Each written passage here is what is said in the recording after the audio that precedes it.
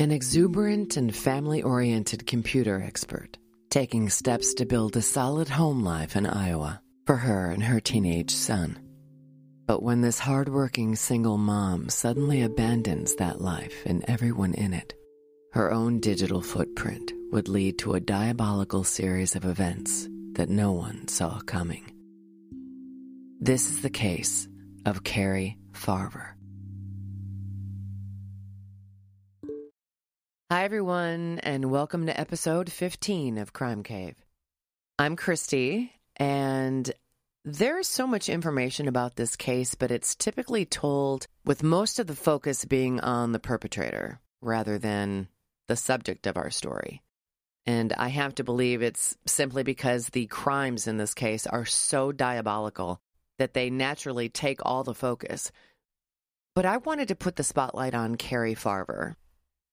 To be honest, I couldn't find a whole lot of information about Cari's life on the internet or other sources. But I'm going to do my best to put the focus back on Cari, because by all accounts, she really was a phenomenal human being. So let's get to know Cari Farver.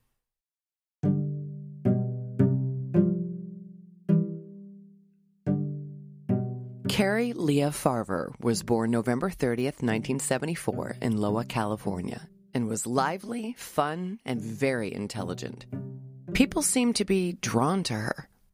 At the age of 23, Cari gave birth to a son, whom she named Max, and would raise him as a single mom. Max was everything to her. She would never miss a chance to encourage him and talk about the latest thing he was doing. Along with being a warm, loving, hardworking mom, Cari was a spitfire. A free spirit, strong-willed, super confident, and fiercely devoted to her family. She was especially close with her mom, Nancy Rainey. Cari's friendships were also very important to her. When a friend of hers found himself having a tough time one New Year's Eve, she wouldn't let him wallow. Instead, she dragged him to an ugly tie party, and he ended up having a beautiful night. She was that kind of friend. By her late 20s, Cari was diagnosed with depression and then eventually bipolar disorder. But she made sure to manage it with therapy and medications and got on with life. By 2012, 37-year-old Cari was in a really good place. She had her dream job as a computer programmer and was raising 14-year-old Max, who was a thriving high school student in Macedonia, Iowa, just a few minutes from her mom, Nancy. She was also dabbling in the dating scene. It was the fall of 2012 when Cari first met 36-year-old Dave Krupa when she brought her Ford Explorer into a car repair shop near her place of employment. She was the new customer and he was behind the service desk, but there was an undeniable spark, and it wasn't long before they set up their first date. Here's a little about Dave. Dave Krupa described himself as a mundane blue-collar guy and lived in Omaha, Nebraska. He had been in a long-term relationship with a woman named Amy Flora, and the two had a son and a daughter together. But by 2012, after over a decade together and no marriage proposal on the horizon, the couple had separated. Dave felt pretty rusty at the dating scene and decided the internet was the way to go. Dave may be mundane, but he had no shortage of company. He dated between 30 to 40 women during that period, including a 37-year-old woman named Shanna Elizabeth Gollier. She went by Liz. She was also a single parent of a son and daughter, and she had her own business called Liz's House Cleaning. Dave thought she was very pretty, and in the spring of 2012, they set up a date. By date number 4, the relationship had escalated and they started having sex. But Dave was up front with Liz, telling her that he wanted to continue seeing other women. When she started getting a little too clingy, Dave broke it off with Liz around Halloween. Then, in walks Cari Farver into his shop. Dave couldn't believe his luck and marveled at how a woman as brilliant and beautiful as Cari Farver would go out with him. They went to dinner on their first date, then went back to his place and had sex. Before Dave could utter his usual disclaimer, he was stunned when Cari was the one to say, "Look, if we're going to be doing this, you need to know we're just having fun. I don't want anything serious." Dave thought he hit the jackpot. Cari typically had a 45-minute commute to work, but Dave's place was 5 minutes from her office. About a week into their casual arrangement, when Cari was tasked with a big project at work, Dave was so taken with her that he offered to let her stay at his place during the week out of convenience. The two adults were enjoying their mutual, no-strings-attached relationship and zero drama. Liz had even shown up at Dave's place unannounced one morning to pick up some of her things, without incident, even passing Cari in the hallway as she left Dave's apartment. And no words were exchanged. Life was good. On the morning of November 13th, 2012, Cari was up extra early working on her laptop before she had to go in.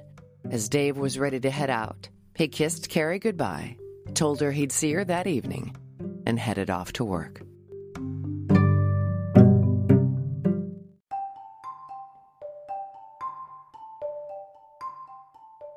Dave was in the middle of his workday when he suddenly received a text from Cari. "Let's move in together." Dave was stunned. This completely came out of left field, and Dave replied with, "That's not happening." He then received another text from Cari that read, "Fine, I hate you. You ruined my life." Dave was absolutely shocked and didn't know what to make of this complete turnaround. After a little more back and forth, Dave realized, well, I guess I just dodged a bullet with that one, and figured he'd just move on with his life. Meanwhile, Cari's mother, Nancy, also received a bizarre text from her, stating, "I'm taking a new job in Kansas. Take care of Max." Nancy was understandably speechless and confused. She made several attempts to contact her by phone, but Cari would never pick up. When Cari failed to show up on her half-brother's wedding day on November 16th, 3 days later, Nancy knew something was definitely wrong and officially reported her daughter missing. While speaking with the Pottawatomie County Sheriff's Office, Nancy mentioned that Cari had been diagnosed with bipolar but was regularly taking her medication. It was at that point that the police seemed to discount the seriousness of her disappearance, claiming that they know how this normally goes. Someone stops taking their meds and they go off the deep end. But Cari's friends and family knew that she wasn't some ping-pong ball. She wasn't all over the board. The investigation into her disappearance seemed to go nowhere. And it wasn't only Dave and Cari's friends and family that were receiving texts from Cari's phone. Dave's on-again, off-again girlfriend Liz Gollier was receiving them as well, such as, "Dave's mine. I love Dave. I hate you." Liz also found some graffiti inside her garage that read, "Whore from Dave." Liz then contacted Dave and blamed him for bringing Cari Farver into her life. The two suddenly had a lot in common. Both were receiving creepy and threatening messages from Cari, and they subsequently grew closer and began dating again. But for Cari's family, the situation was becoming much more worrisome. Her son Max's 15th birthday passed with no word from Cari, and she missed her father's death and funeral. While Liz and Dave were rekindling their relationship, both continued to receive rage-filled messages and misspelled rants, which were extremely out of character for Cari. One text would say, "We belong together, Dave." Then another would say, "I hate you," followed by, "Oh, I love you so much, we should have babies." One of the things that was so disturbing for her mom was that Cari was a stickler for not only positivity, but punctuation, and these text messages were void of either. In January of 2013, 2 months after her disappearance, Dave noticed a familiar car in a nearby parking lot while coming home from work. It looked like Cari's Ford Explorer. He took a photo of the license plate and sent it to police. The car did belong to Cari. Investigators searched the vehicle, finding only a single fingerprint on a mint container on the console. But it wasn't Cari's. However, the print wasn't in the FBI national database. Meanwhile, Dave had gotten an email from Cari threatening to kill Liz with a photo attached of a woman tied up in the trunk of a car. Dave, of course, called Liz to check on her, and she confirmed she was fine, replying with, "You're so sweet. Thanks for checking on me, handsome." Dave would later receive a link to a fake obituary for Liz.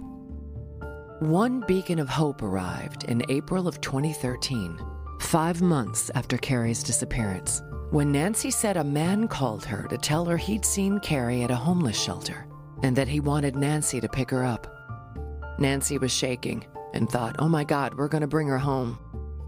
Nancy raced over to the shelter and investigators met her there.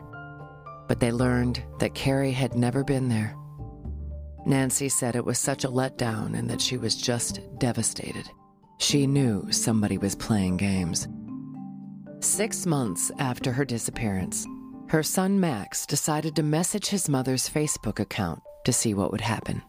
She messaged back, "Hey little man, how are you?" He asked her to answer 3 questions to prove that it was really her. Number 1, what was his middle name? Number 2, what was the name of their first dog, their boxer?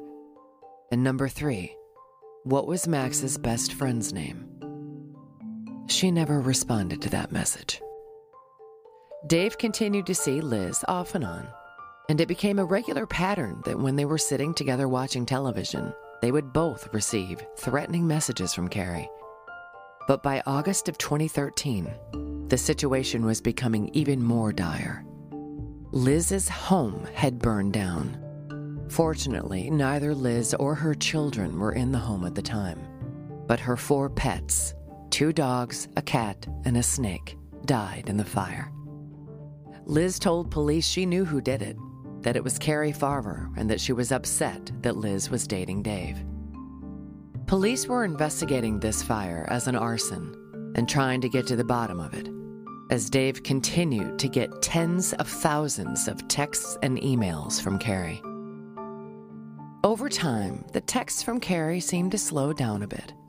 Dave changed apartments, spent more time dating other women, and spent less time with Liz. By April of 2015, Cari's case got picked up by a different team of detectives. One decided to approach it from the angle of Cari was still out there and actually sending these messages, and the other detective approached it from the angle that Cari was dead and someone was impersonating her. Now remember, there were 2 investigations going on. 1, a missing persons report on the Iowa side, and 2, a harassment report on the Nebraska side. However, this case got even more complicated when in December of that year, 3 full years after Cari disappeared, Liz called 911, stating someone shot her in the leg while she was at a park. 911, what's the address of your emergency? Oh, my leg. I've been shot in the leg. I'm at the park by the sheriff's department. Your leg is filled with blood. Do you know who did it? No. Although she initially claimed not to have known who the shooter was, she then blamed Dave's ex-girlfriend, Amy Flora, the mother of his children. But when questioned, Amy stated she had been home all evening with her kids, and her neighbors confirmed that. Amy was immediately eliminated as a suspect, but the police discovered that the 2 had somewhat of a history. Liz had recently filed a harassment report against Amy and told police she suspected Amy as being the one impersonating Cari all these years. But that was Liz's attempt at trying to eliminate Amy from the equation, because apparently Amy and Dave were talking about getting back together for their kids. Investigators put together that all the harassment reports coming from Liz were directed at her 2 romantic rivals, and she kept inserting herself into this case. Under the guise of investigating the harassment claims further, police requested her phone for data analysis, and she agreed.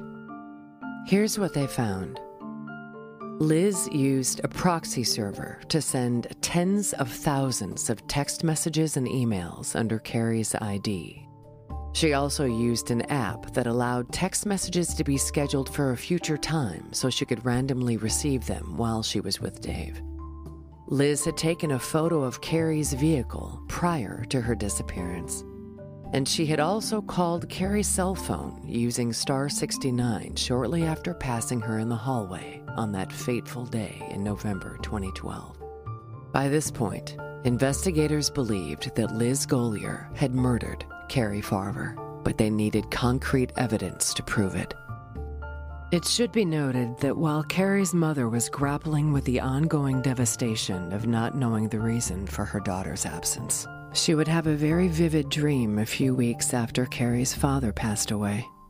He came to her in the dream and said, "Nance, it's okay. She's with me." 9 days after the shooting, Sergeant Jim Doty asked Liz to come in, stating they agreed with her theory that Amy Flora was behind all of this. My mind kind of leads to, if somebody be bold enough to shoot you, that was Amy. Mm-hmm. It doesn't take a lot of steps in your head to go, couldn't they be bold enough to do something to somebody else, possibly Cari? Right. I was hoping that maybe you had a message or something or received something that she said, hey, I'm going to do you in like I did Cari. And what do you know? Liz suddenly started receiving lots of text messages from Amy detailing how Cari had been stabbed to death in her own car. When investigators searched the vehicle again, this time pulling off the fabric from the seats, they discovered that the passenger side cushion was stained with a large amount of blood, and the fingerprint on the mint container matched Liz. A search of Liz's home turned up several of Cari's possessions.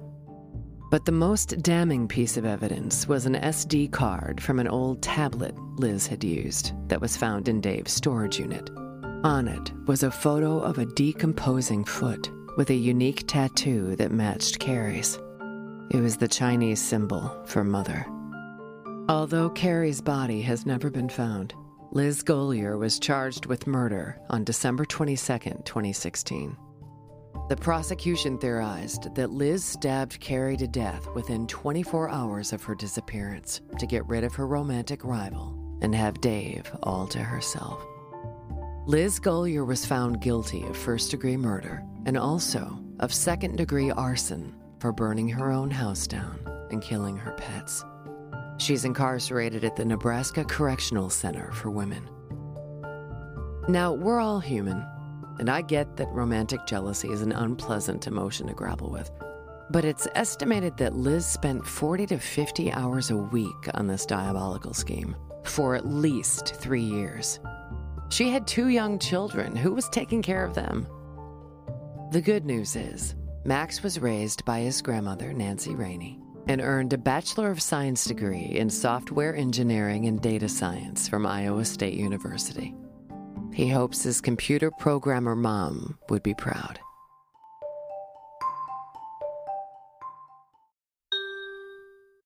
And now for today's listener question.